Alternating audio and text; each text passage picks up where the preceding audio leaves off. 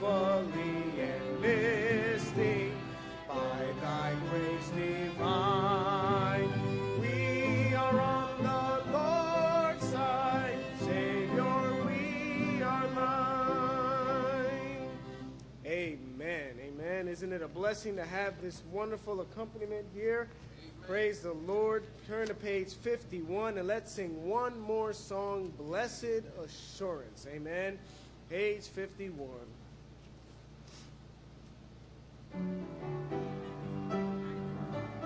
Now with all this beautiful music here, I can't hear you, so we're going to need to sing just a little extra loud. Amen to the Lord.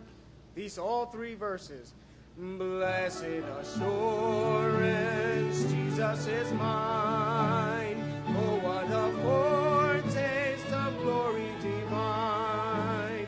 Heir of salvation, purchase of God. Born of His Spirit, washed in His blood.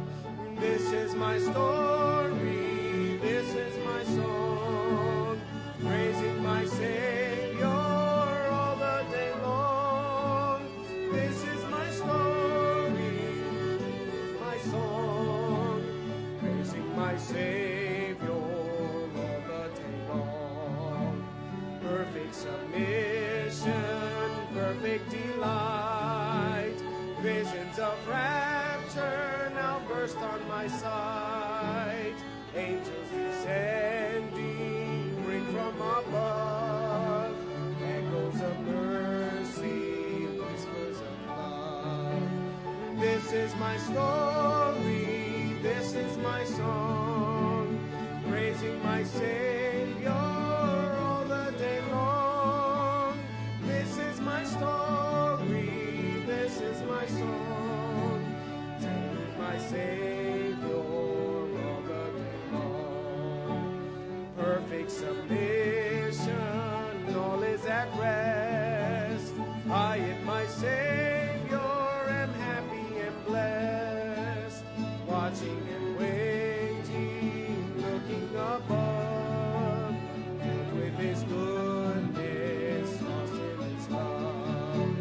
This is my story, this is my song, praising my Savior all the day long.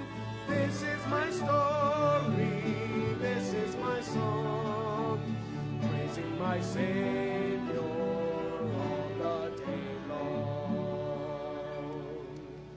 Amen, and you may be seated.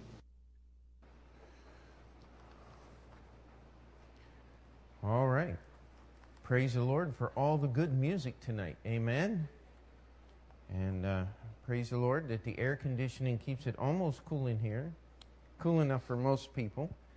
All right. Any other praises? We had 77 this morning, one visitor. Want to praise the Lord. We had 2 street fairs, one yesterday and one today. And a lot of extra help and people doing things behind the scenes. So praise the Lord. I know Brett's praise. 2 little babies home, safe and sound. Praise the Lord. Yes.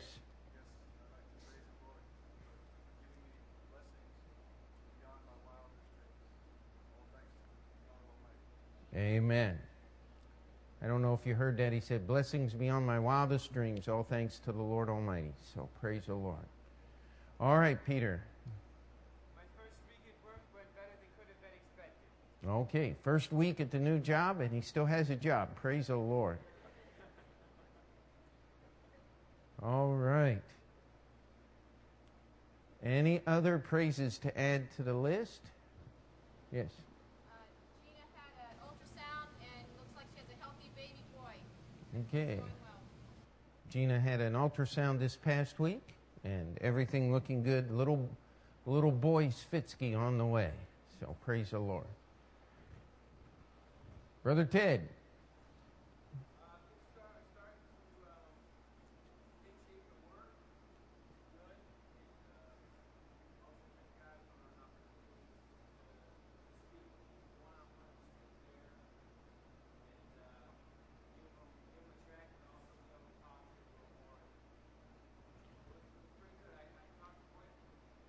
Amen. Dave.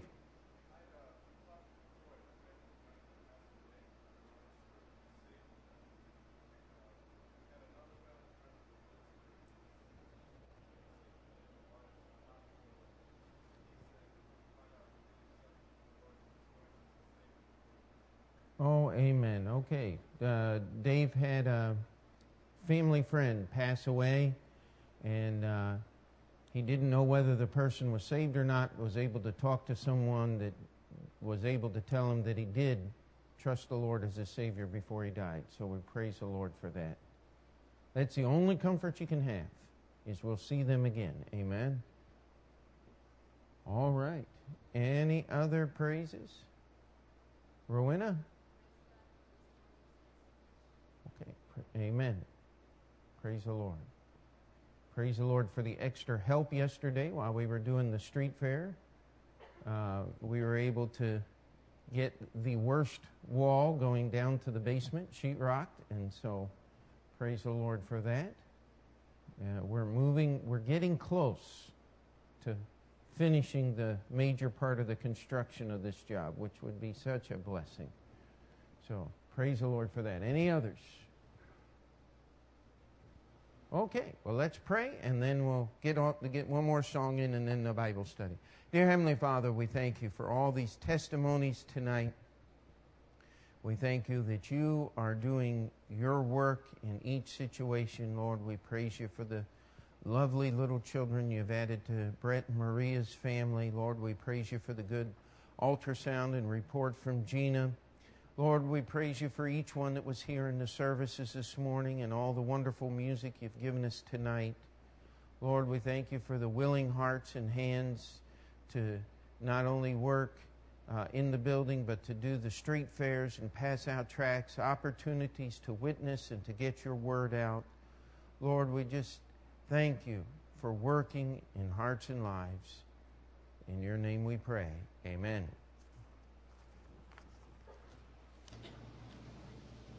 All right, take your songbooks, turn to page 633, and right alongside that, grab a hold of your Bibles, because we're going to need it for this song. 633, Hold the Fort. 633.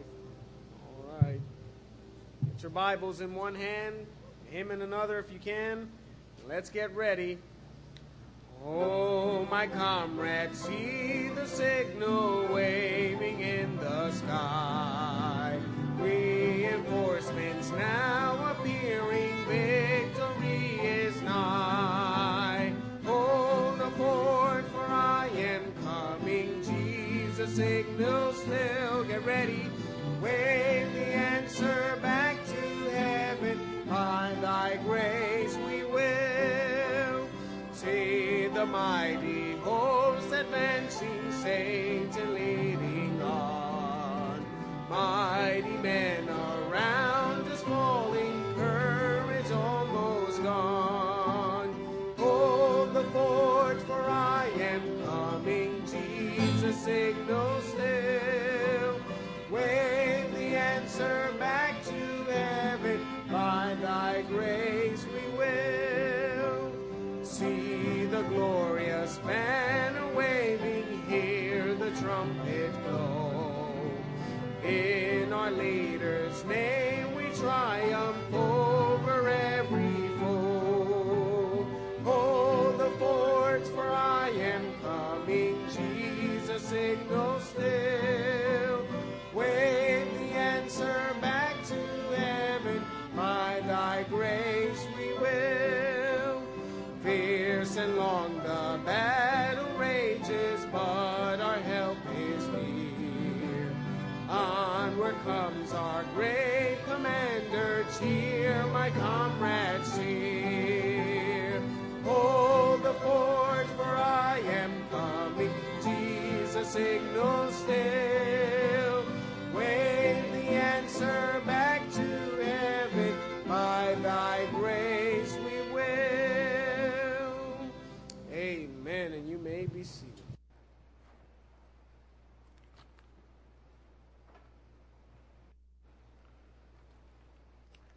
All right, take your Bibles, if you would, and turn to the book of Revelation.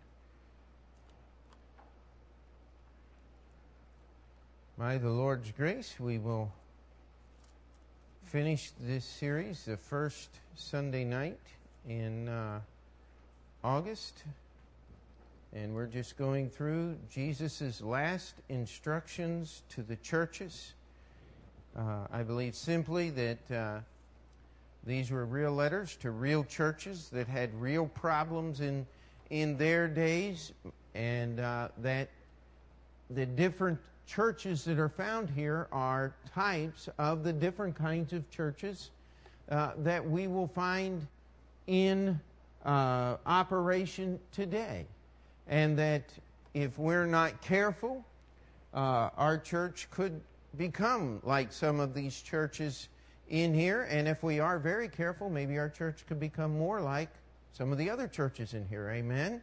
And we come to the church at Thyatira. We've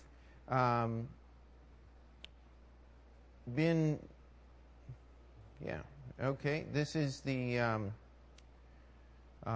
fourth church of the, I'm looking at my notes here, I'm missing a church, missing Pergamos in the outline here, but Ephesians, Smyrna, Ephesus, Smyrna, Pergamos, now we're down to Thyatira, and we start in verse 18. This is the longest letter that Jesus wrote to a church, and really this is the church that had the most problems of all the churches. Not the most serious problems. That's for the last church, the church at Laodicea. But let's just start in verse 18. We're going to read through the end of the chapter. It says, "And unto the angel of the church in Thyatira write, These things saith the Son of God, who hath his eyes like unto a flame of fire, and his feet are like fine brass. I know thy works, and charity, and service, and faith, and thy patience, and thy works, and the last to be more than the first.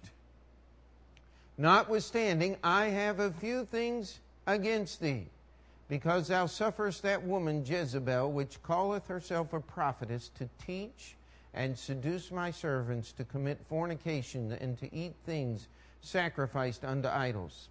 And I gave her space to repent of her fornication, and she repented not. Behold, I will cast her into a bed, and them that commit adultery with her into great tribulation, except they repent of their deeds. And I will kill her children with death, and all the churches shall know that I am he which searcheth the reins and hearts. And I will give unto every one of you according to your works. But unto you I say, and unto the rest in Thyatira, as many as have not this doctrine, and which have not known the depths of Satan as they speak, I will put upon you none other burden, but that which ye have already, hold fast till I come. And he that overcometh and keepeth my works unto the end, to him will I give power over the nations, and he shall rule them with a rod of iron. As the vessels of a potter shall they be broken to shivers, even as I received of my Father. And I will give him the morning star. He that hath an ear, let him hear what the Spirit saith unto the churches." Now, as we read this letter to the church at Thyatira, Christ introduces himself differently to each church. Here he introduces himself, who hath eyes like unto a flame of fire, and his feet are like fine brass. I read that passage, and I think of those, I don't know what you would call them. I guess they qualify as human beings. They didn't come from another planet. You'll find them standing on the street corners, and one of them will always be holding a little Bible, and the next one, he'll say, "Read that." And he'll say, "Feet like brass." He says, "What color is brass?" "Brown." Now, let me tell you something. Fine brass is not brown. It's almost like gold. Amen? That is fine brass. Mariana knows she has to polish it at the hotel. Yes, okay. Well, somebody polishes it, and if it isn't, you yell at them, right? There we go. But fine brass. Just walk down the streets of Manhattan someday. You'll see fine brass. It is yellow like gold. It shines. It looks nice. It says in the Revelation chapter 1 that his feet were like brass as they burned in a fire. I mean, they were glowing. And the ideal here is what Jesus is telling this church. He says, I've got eyes like a flame of fire. He said, I am looking right through you. I am not concerned as much as what goes on the outside as what is happening on the inside before it gets to the outside. He says, I am looking on the heart. I mean, we'll go through here and he'll tell this church, he says, you've got everything I want my church to have. You have more now than you had when you started. That is great. But I still got some things against you. And so we look here, and brass, everywhere you see brass in the Bible, you see God's judgment. Brass is a picture of judgment. The altar that was in the courtyard of the tabernacle, where all of the sacrifices were to be offered, not the ones except for the sacrifices on the Day of Atonement. Those were to be burned without the camp. The daily sacrifices were to be offered on that brazen altar. It was wood. It was covered with brass. And brass is just, it's a picture of the daily judgment. And God is looking here and he says, listen, we need to make some discernment here. We need to make some judgment between what is right and what is wrong. And that's one of the things that Jesus is going to do, amen, when he returns to earth. The battle of Armageddon. He is going to judge between the right and the wrong. He is going to do all of these things. And he says, I'm coming. I am going to judge you. And we read in Peter that the judgment is going to begin. If the judgment begins here in the church of God, what in the world is going to happen to the people out here that don't care anything about the Word of God? Well, the Bible calls it the Great Tribulation. 3/4 of the world's population dies in 7 years. You ain't seen nothing yet. When God pours out his judgment upon this world, I just praise God the Bible teaches us that we as his children are going to be out of here before that thing starts. And so he looks here and he's saying, listen, I know thy works. I know everything about this church at Thyatira. And look at the list here. Charity. The greatest of these is charity. This church had it. They had love in action. I believe that's the best definition we can give of charity today. It's not just love. It's the thing that love produces. It's the things that happen because of love and care and concern for the community and the people in which we come in contact, and service. This church was getting the job done. Faith, they believed in God. Thy patience, they were willing to wait and endure and keep going when nothing seemed to be working right. It said, and thy works, and the last to be more than the first. He says, you're getting more accomplished than you were when you got started. This is great things. Notwithstanding. And we've got to get this into our minds and our hearts. Because our first response when someone criticizes or gives us something negative about ourselves is to begin listing all the good things we do. You ever done that? I've done everything right, and you got to come up and you got to pick on the one little thing that I missed. Anybody here ever said that? I can tell by the looks on your face. I am not alone in that estimation of what has happened. I mean, we sit here and we try to justify ourselves by the good things that we have done. And Jesus said, listen, I know all the good things you've done. And I'm glad for every one of them. But it doesn't make any difference because I'm a God of judgment and a God of holiness. And I'm going to tell you there are some wrong things in your church. And yet Jesus claimed this church for one of His. There were some really rotten things happening in the church at Thyatira. It says, I have a few things against thee, because thou sufferest that woman Jezebel, which calleth herself a prophetess, to teach and to seduce my servants to commit fornication and to eat things sacrificed unto idols. Now, some people have tried to make this a condemnation of women preachers, and this is not the passage where you go to get that accomplished. Go to 1 Timothy chapter 3. That's where you get that, in 1 Corinthians 14 and a few other places. But it says, thou sufferest that woman Jezebel. Now, I've read in some commentaries where it talked about how that the commentator believed that Jezebel had resurrected from the dead and had come into the church and was actually teaching there. There's no end to the weirdness that people will believe about the Bible.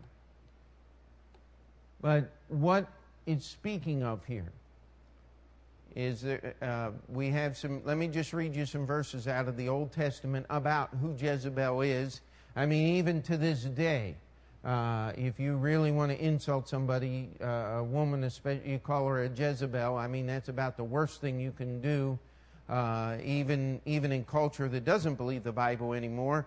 1 Kings 16:31 tells us, and it came to pass, as if it had been a light thing for him, Ahab, to walk in the sins of Jeroboam the son of Nebat, that he took to wife Jezebel, the daughter of Ethbaal, king of the Zidonians, and went and served Baal and worshipped him.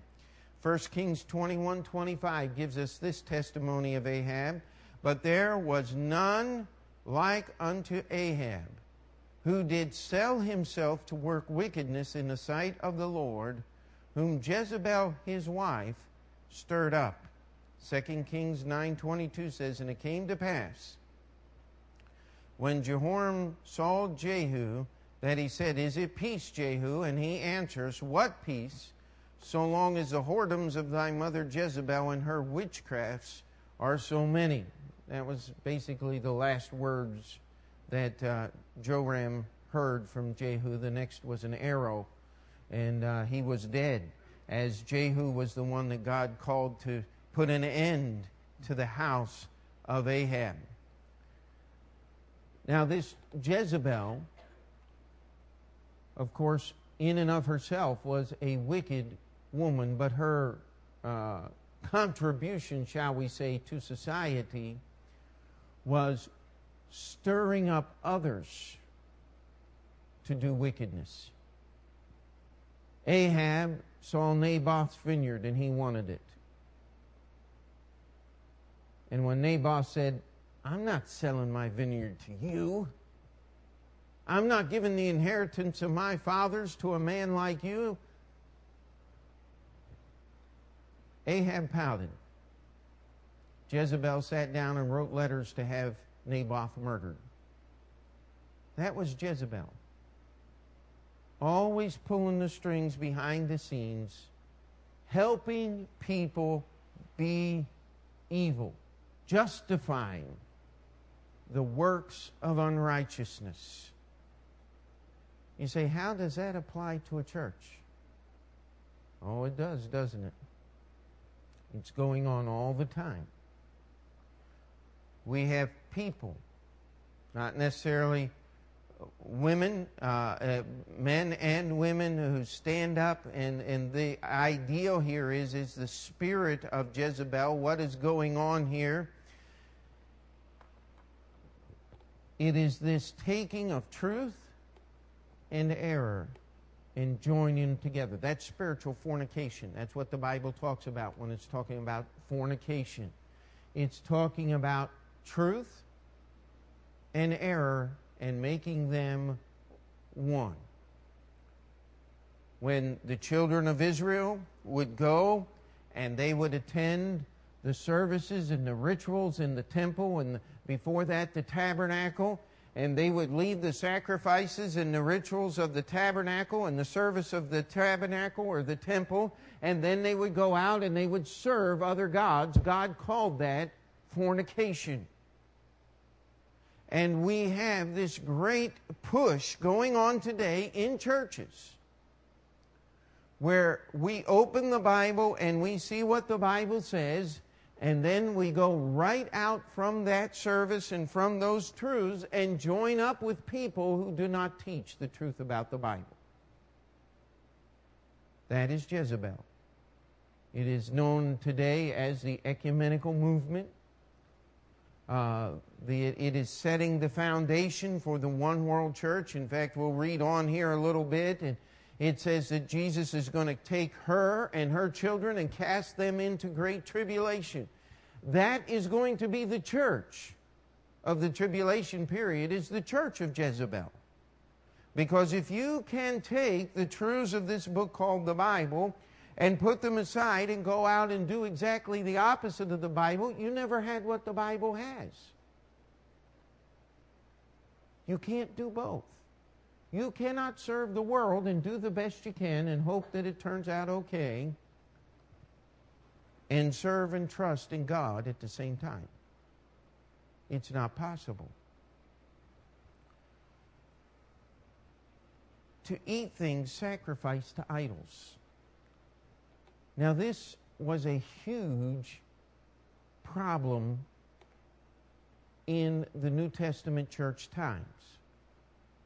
In fact, Paul takes a great deal of time in the book of 1 Corinthians dealing with this subject, because in Corinth they had this great altar to the Greek gods, a great pantheon, and they would worship these gods. They would offer meats and food and all kinds of things to these gods. Now, here's the only problem with those gods. They don't eat.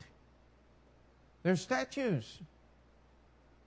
And so they would take this great big roast, whatever you want to call it, huge portion of an animal or whatever, and they would take it in and they would offer it and to the god, and the priest would take it and he would do whatever he was supposed to do and burn the liver on the altar to this god and do this and say hocus pocus over it. And well, how long does a piece of meat keep without refrigeration, which they didn't have in those days?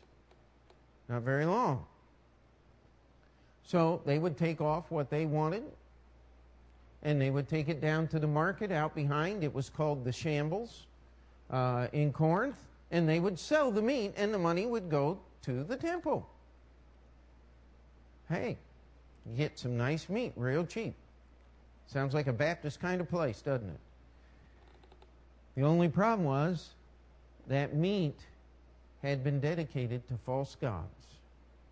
And oftentimes what they would do when they were having their big false worship is people would invite friends and family and everybody over, because here they'd killed a 500-pound calf or whatever, and the priest took his piece, and there was a whole bunch there left for the family to have a big party, and so your Uncle George would call you up, and everybody would come over, and they'd have this big party with the leftovers of what had been sacrificed to the gods. What are you doing? You are actually partaking in false worship by eating that meat. That's what the Bible's teaching. Paul said, listen, if you're bidden to go to a dinner, don't ask. But if somebody tells you that meat was sacrificed to the idols, don't eat it because of the testimony. That's in Corinthians. This was not such a situation.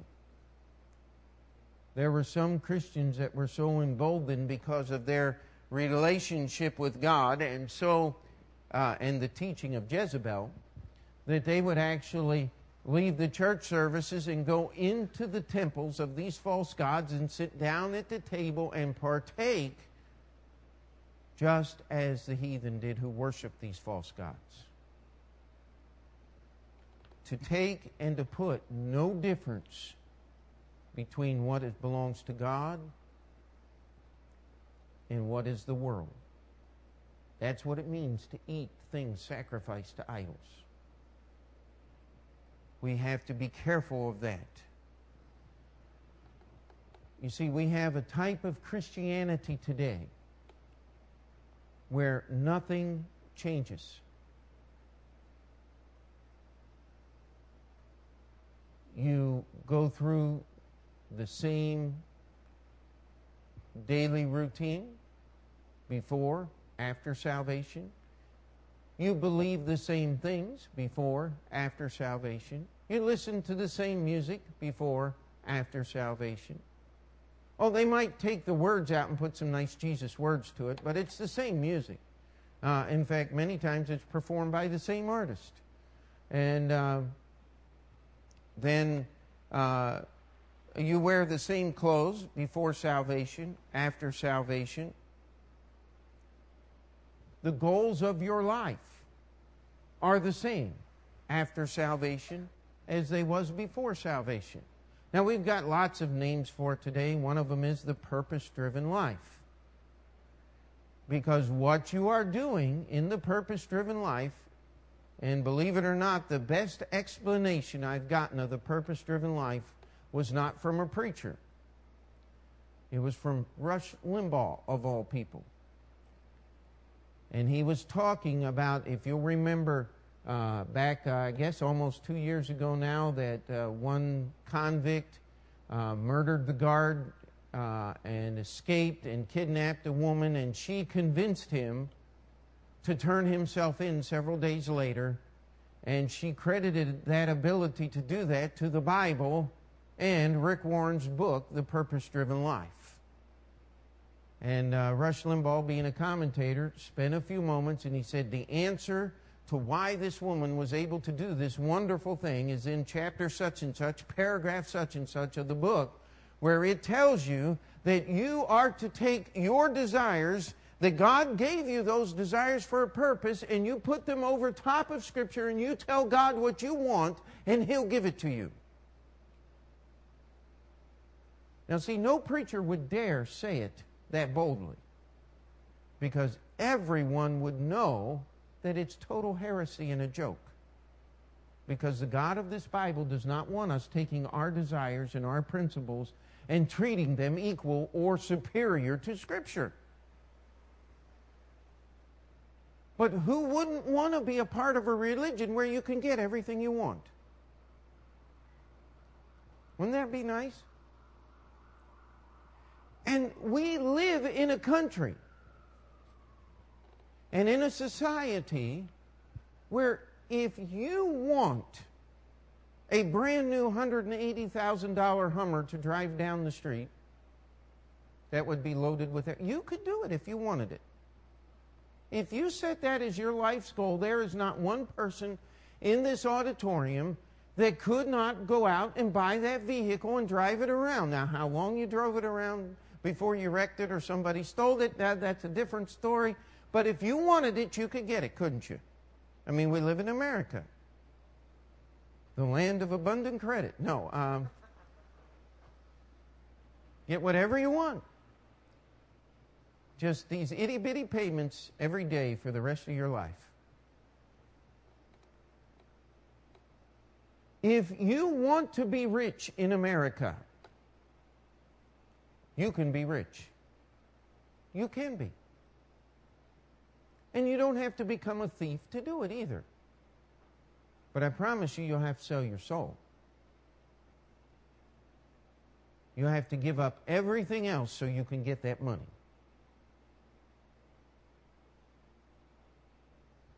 That's the doctrine of Jezebel.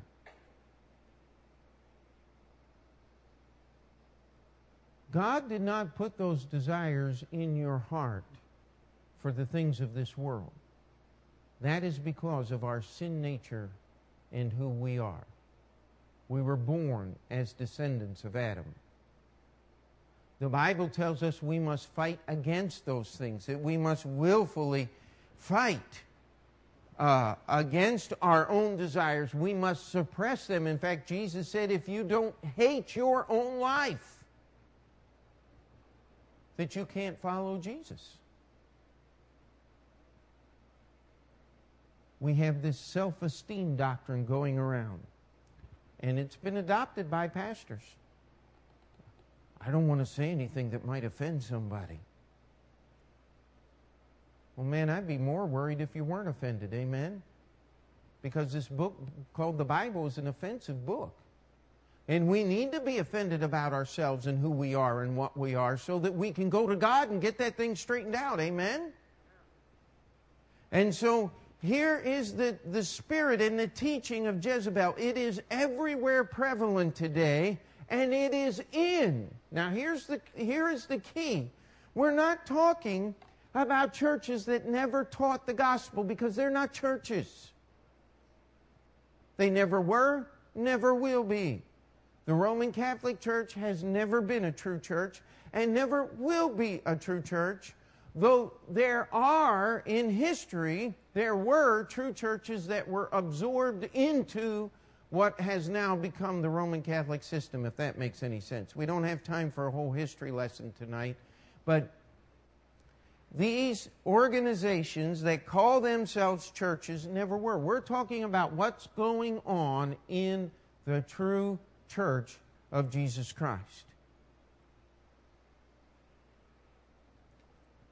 This thing is happening today.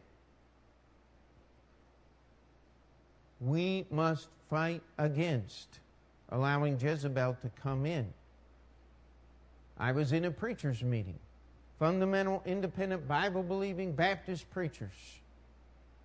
Some of them were men that had instructed me in different things, and I counted as friends over the years, and they were saying, listen, we want to make our fellowship a place where Bible church pastors and other kinds of people that aren't necessarily Baptist in their doctrine would be comfortable to come into our meeting. Whoa, that's scary. Well, then the next guy got up, and his speech was one step further. He said, we need to make this a place where the chapel kind of churches, if you've ever drove through and saw something called the chapel, or heard an advertisement on the radio for the chapel church, it's a group of churches, almost a denomination. It's headed up by a guy, and I'm trying to think, Chuck Meisner is one of their great. He's a prophecy conference guy that goes out and does a lot of stuff. But these churches are corrupt. They do not teach true doctrine. They're not churches. And the statement was, we want those people to be able to come into our fellowship and us straighten them out. Now, wait a minute. You don't bring pastors who teach false doctrine into your fellowship to straighten them out. That's dishonest. That's not what a fellowship meeting is about. A fellowship meeting is to build each other up in the faith. That's the spirit of Jezebel. It is to eat things sacrificed to idols. It is to take the difference between what is true religion and false religion, bring it together so we can all be friends. Now, sometimes I feel like the meanest man in the world. Because somebody will say, well, what about this radio ministry and what about this? And I can tell you the answer right now. No. Amen? It's just that simple. Christ's plan is local, independent, Bible-believing Baptist churches. Amen? And if they've got the right doctrine and they don't have the right name, well, they ought to put the right name on. That's just the way it ought to be. Because we got to identify ourselves as someone. That's why when we started this church, we chose the name Open Door Bible Baptist Church. Baptist is not that great of a name in New York, honestly. Jesse Jackson, Al Sharpton, Bill Clinton, all claim to be Baptist. That doesn't help our cause at all. But my favorite little rejoinder is that's not all they lie about. Amen? The biggest liars on the face of the earth. But historically, it connects us to a group of people who have been the Bible-only people. I don't want to get rid of that connection. Amen? I want people to understand. And I like explaining what an historical Baptist church is. And that's where we come in. Historically, our doctrine classifies us as a Baptist church. And we're not interested in modifying definitions and changing the names, because that's what was going on in the church of Thyatira. And God condemned that church, because what you're going to do is once you start changing the doctrine and allowing these things in, once you allow error in and consider it truth, then you're going to have a whole lot of people who think just because they show up to church that they're going to heaven. And look what the rejoinder is here. It says, I will kill. Well, look, let's do verse 22.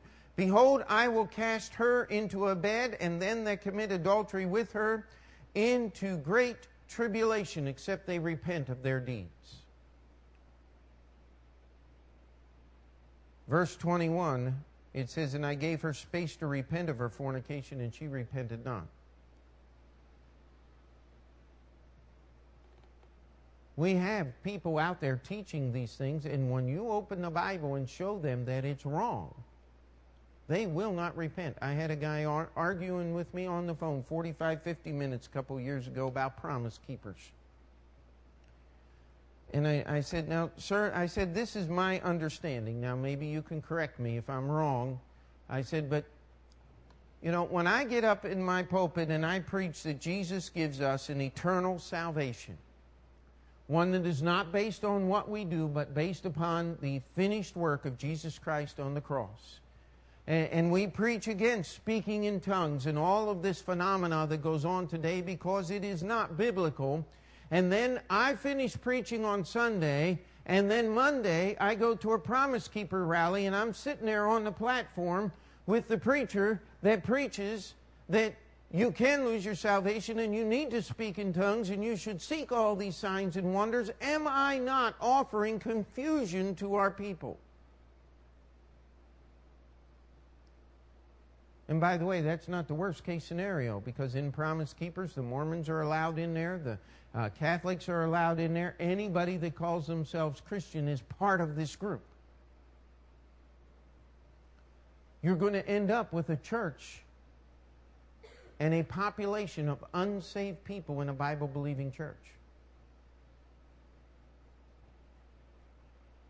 Jesus said, listen, unless these people repent. Now, Jezebel, she's not going to repent. She loves what she's doing. And you get these people who teach this false doctrine. They are the most obstinate, ridiculous, ridiculing, hate-filled people. My wife and I were in a service one time, and a fellowship meeting, and the preacher got up after me and re-preached my sermon, every point. And the point after every point of my message was how Pete Montoro is such ridiculously wrong and stupid, and in fact, he even called me wicked from the pulpit, because I said, you can't take the Word of God and preach it just anywhere. Now, what I meant by that in the context was, if you're invited to an ecumenical meeting, you don't go to the ecumenical meeting and preach the Word of God, because it dumbs down the Word of God. That's what he called wicked. Unrepentant. They will not rest content until every church is like their church. One of them said, why do you got your drum set back in the back corner there, Brother Duke? Get it out where everybody can see it. That's the spirit of Jezebel. Unrepentant. Unsaved. God says, I'm going to judge those people. He says, I'm going to look at verse Verse 23, and I will kill her children with death, and all the churches shall know that I am he which searcheth the reins, that's your mind, and hearts, and will give unto every one of you according to your works. But unto you I say, and unto the rest in Thyatira, as many as have not this doctrine, now look at the next statement, and have not known the depths of Satan as they speak. We think the devil's greatest work is in Greenwich Village over here, in the Limelight Club, and in some of these different places where they've taken a church. I think that thing went out of business, didn't it? They took a church building and put the most vile nightclub, sodomite-like nightclub, in this church building in Manhattan. And I don't know if they've gone out of business. Somebody said they did, that the building was for sale, but I don't know if that's true or not. Just don't follow that stuff. We think that is the greatest work of Satan. No, it's not. The greatest work of Satan is in Bible-believing churches that allow error to be taught and promulgated from their pulpits and in their Sunday school rooms and throughout their church. It doesn't have to come from the pastor, but if it's part of what's going on. In fact, there was a great movement in the late 60s, the Wiccans, the witchcraft people, would go into Bible-believing churches and try to get jobs teaching Sunday school so that they could introduce candle work and Wiccan worship in the church services that were going on there.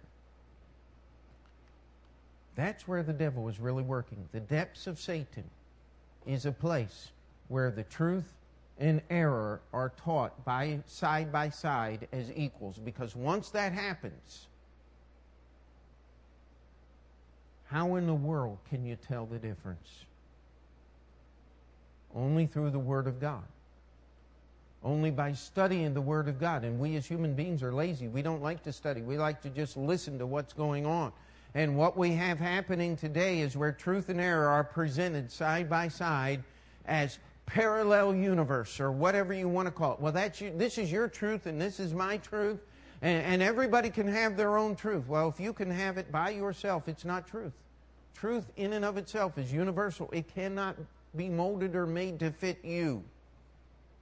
And it says that the churches are going to know that I'm the one that searcheth the reins in the hearts. This is a warning. This has happened to better churches than Open Door Bible Baptist Church over the years.